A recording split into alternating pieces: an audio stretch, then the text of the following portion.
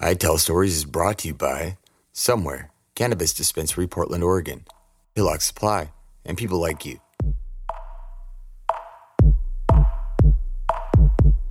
It was all I could think about. Bottles of rum we drinking now. Get off my stool, I'm thinking how my brethren next to me sinking scowls. Pass that shit with a winking smile. Marijuana, you stinking pal. Muskets and sabers could drink the now. Background piano with a blinking style. Friends with Benjamin, but we some veterans. And if you got a scheme, we consider it. After them pieces, after them dividends, trying to rise from the seasons we living in.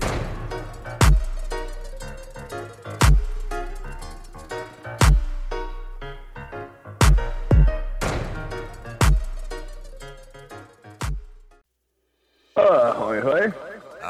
There's my co-anchor, and this is the week that was. A Mexican company created a marshmallow weighing more than a grand piano. What?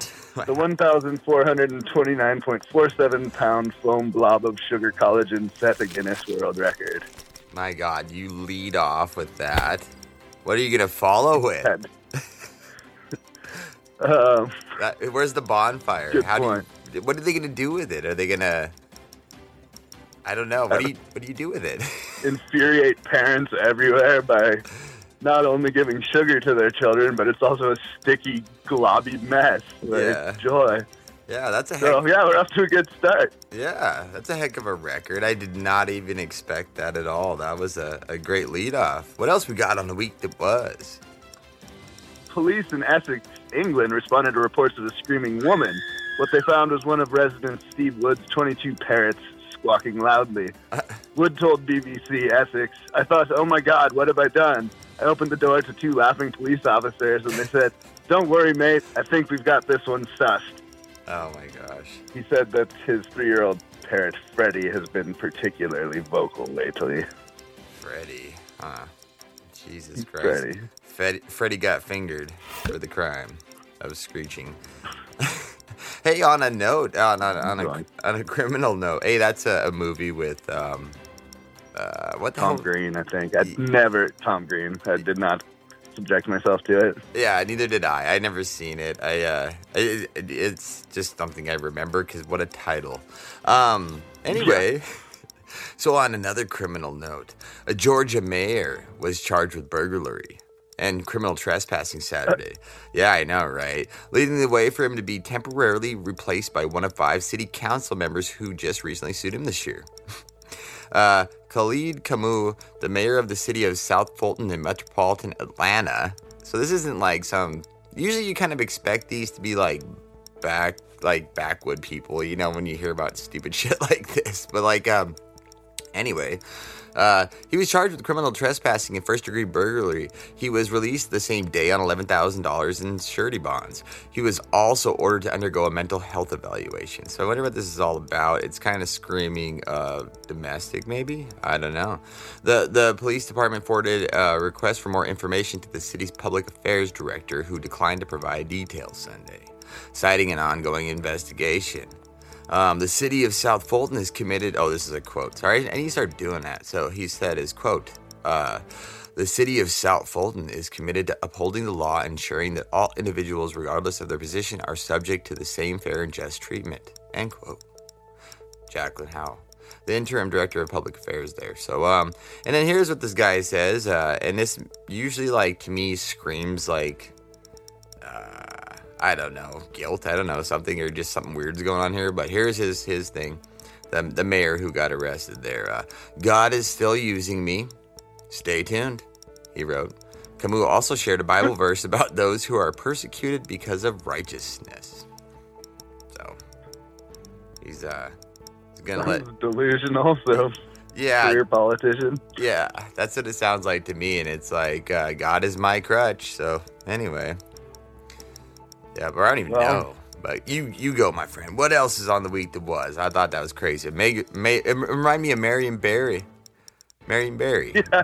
Does he smoke crack? That's all I know. Maybe in his spare time he can take up a Canadian website that's offering $1,000 to anyone who will watch. Well, not anyone, but someone that will watch and review 16 animated Barbie films. Oh my God! I'd pay close to $1,000 not to have to watch half of one. Yeah. But That's just me. I don't even know. And Burger King in Thailand is now offering an item called the Real Cheeseburger. What? Yes, it features 20 slices of American cheese and contains no meat. What the This fuck? concoction sells for $3.10, while the beef cheeseburger sells for $10.90. The Real. And yeah, it's seriously, I saw a picture of it, and they interviewed a lady that ordered it, and she said she could eat like half of it, and then was just overwhelmed by cheese.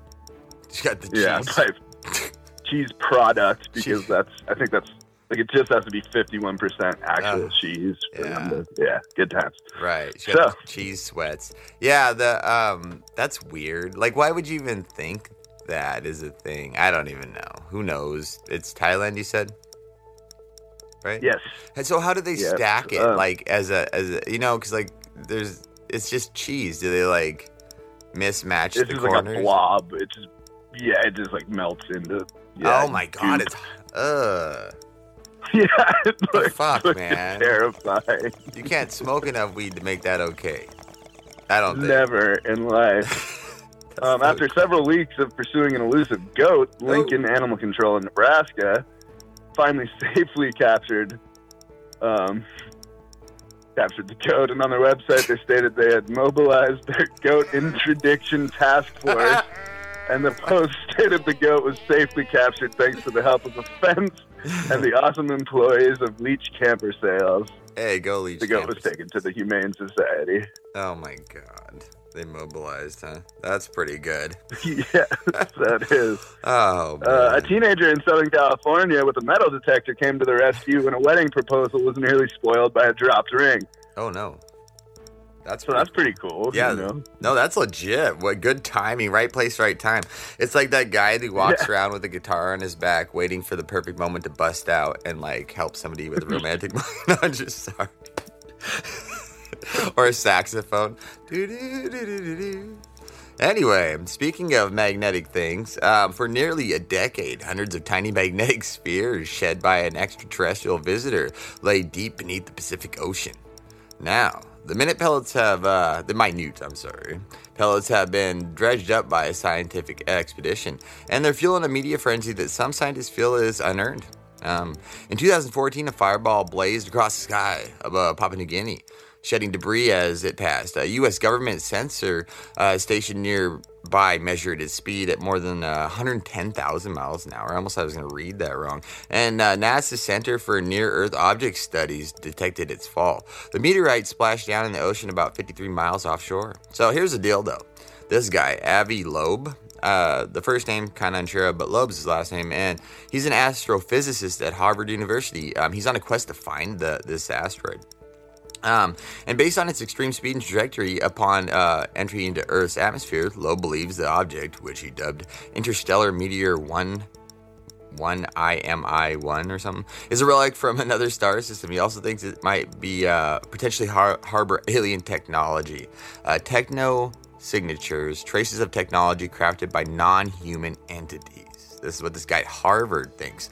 According to an interview Loeb gave with the Daily Beast, which I don't know how good of a source the Daily Beast is, to be honest. This is not the first time Loeb has hypothesized our solar system has been visited by alien technology. 5 years ago, he and a fellow Harvard researcher, Shmuel Bailey. What's with these guys' names, Shmuel?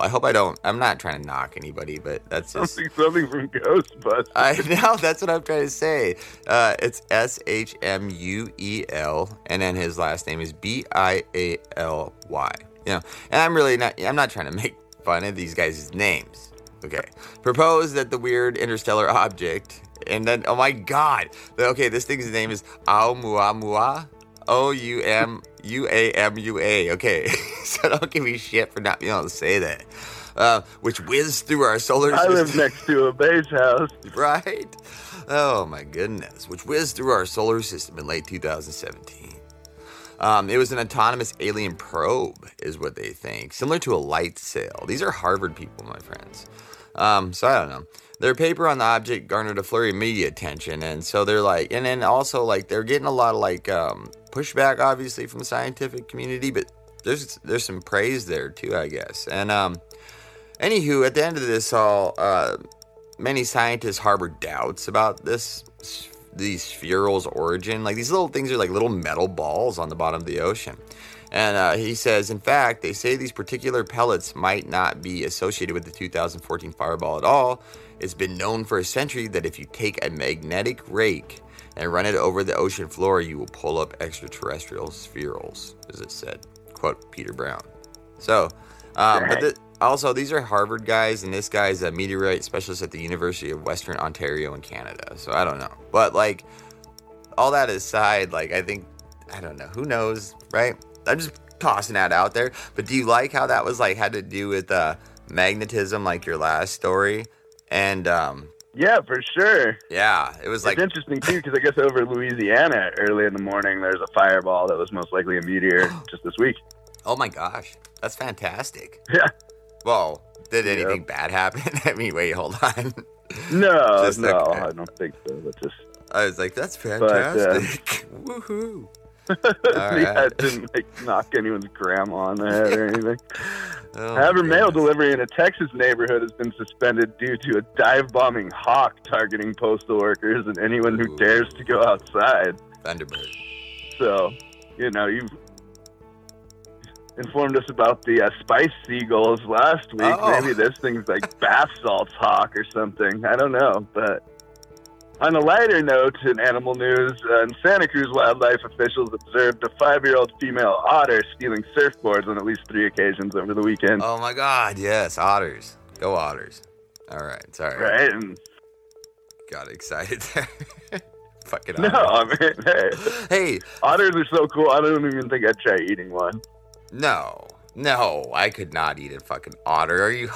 Are you high on You're bath salts? eating like a water dog. Yeah, like what the fuck? That made me like, my guttural reaction there was like, dude, I've never even thought of eating a fucking otter. Like, I've never had either, but I've tried some what the fuck? odd animals. Disturbing. Yeah, it's like, people do joke around like about cats and dogs and et cetera, even horses, you hear stories, which horses actually are, they get eaten in other countries by people. France, I believe, is a big consumer of horse meat. Yeah, Italy, when I was over there, Cavallo. Yeah. You have that advertised in the window of the butcher shop. Yeah, before we fucking take a shit on those guys, though, they probably don't have as much access to beef like we do. I mean, like, between the U.S. and then South America, we're like, who's got the beef? We do, man.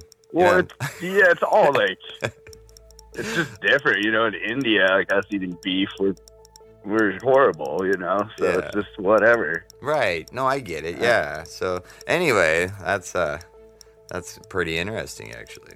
At the Calgary Stampede, a rodeo festival, in Canada, obviously, records adjudicator Brittany Dunn observed 17,182 pancakes served in an 8-hour period. Holy shit. She had to disqualify 15 pancakes for various reasons, but the Guinness record of 14,208 was still significantly beaten. That's a lot of pancakes. Yeah. So the record was for her to serve them? No, she just observed it. Oh, observed. Jesus, I'm half deaf. I'm sorry, man. That's why I always mishear you. The good people of the Calgary Stampede were preparing and serving. Oh, I see. Apparently. I focused on the serving part of it because I did read an article and I didn't note this, but it pissed me off, kind of. There was this server somewhere, and she got dine and dashed, right? And so, like, her fucking boss, like, tried to make her pay for it, and was like, whatever, pretty upset, and she's like, well, fuck you guys, I'm not paying for this $100 meal. These guys just ran out on me. What am I supposed to do? And at the end of the day, they're taking her to court over it. I'm like, how does that even... my God. How can you do that? And then it's like, okay, guys, like, fucking... Let's just give another shining example of why nobody wants to work in that industry. That's, like, I think, here's kind of just on the week that was, I'm sorry. But a theory I have about why some of these restaurants truly do just continue to fail. It's because, like, the people who fucking own them are dipshits. Okay, like, I think restaurants are more of a family affair. Like what's PK, right? I mean, even though it's not, I don't know, are they family, all of them guys, or which one? You have a couple restaurants you go to where it's like kind of... I'm not entirely sure, but I've definitely read like what they're all about, and seems like they totally treat their employees well, but they're also conscious about where the food's sourced. Yeah. And just everything. They donate money and have a little program. You can donate and it goes straight to the community and support artists and stuff. So yeah, that's like that's what I'm talking about. No, you're talking like Perkins or Burger King or something like that. Yeah, you're not. It's not a human that owns it. It's like a corporation. So that's a totally different thing. Yeah, any of these chain restaurants are horse shit for the most part. You know what I'm saying? Like, Ruth's Chris was actually was good. Remember that?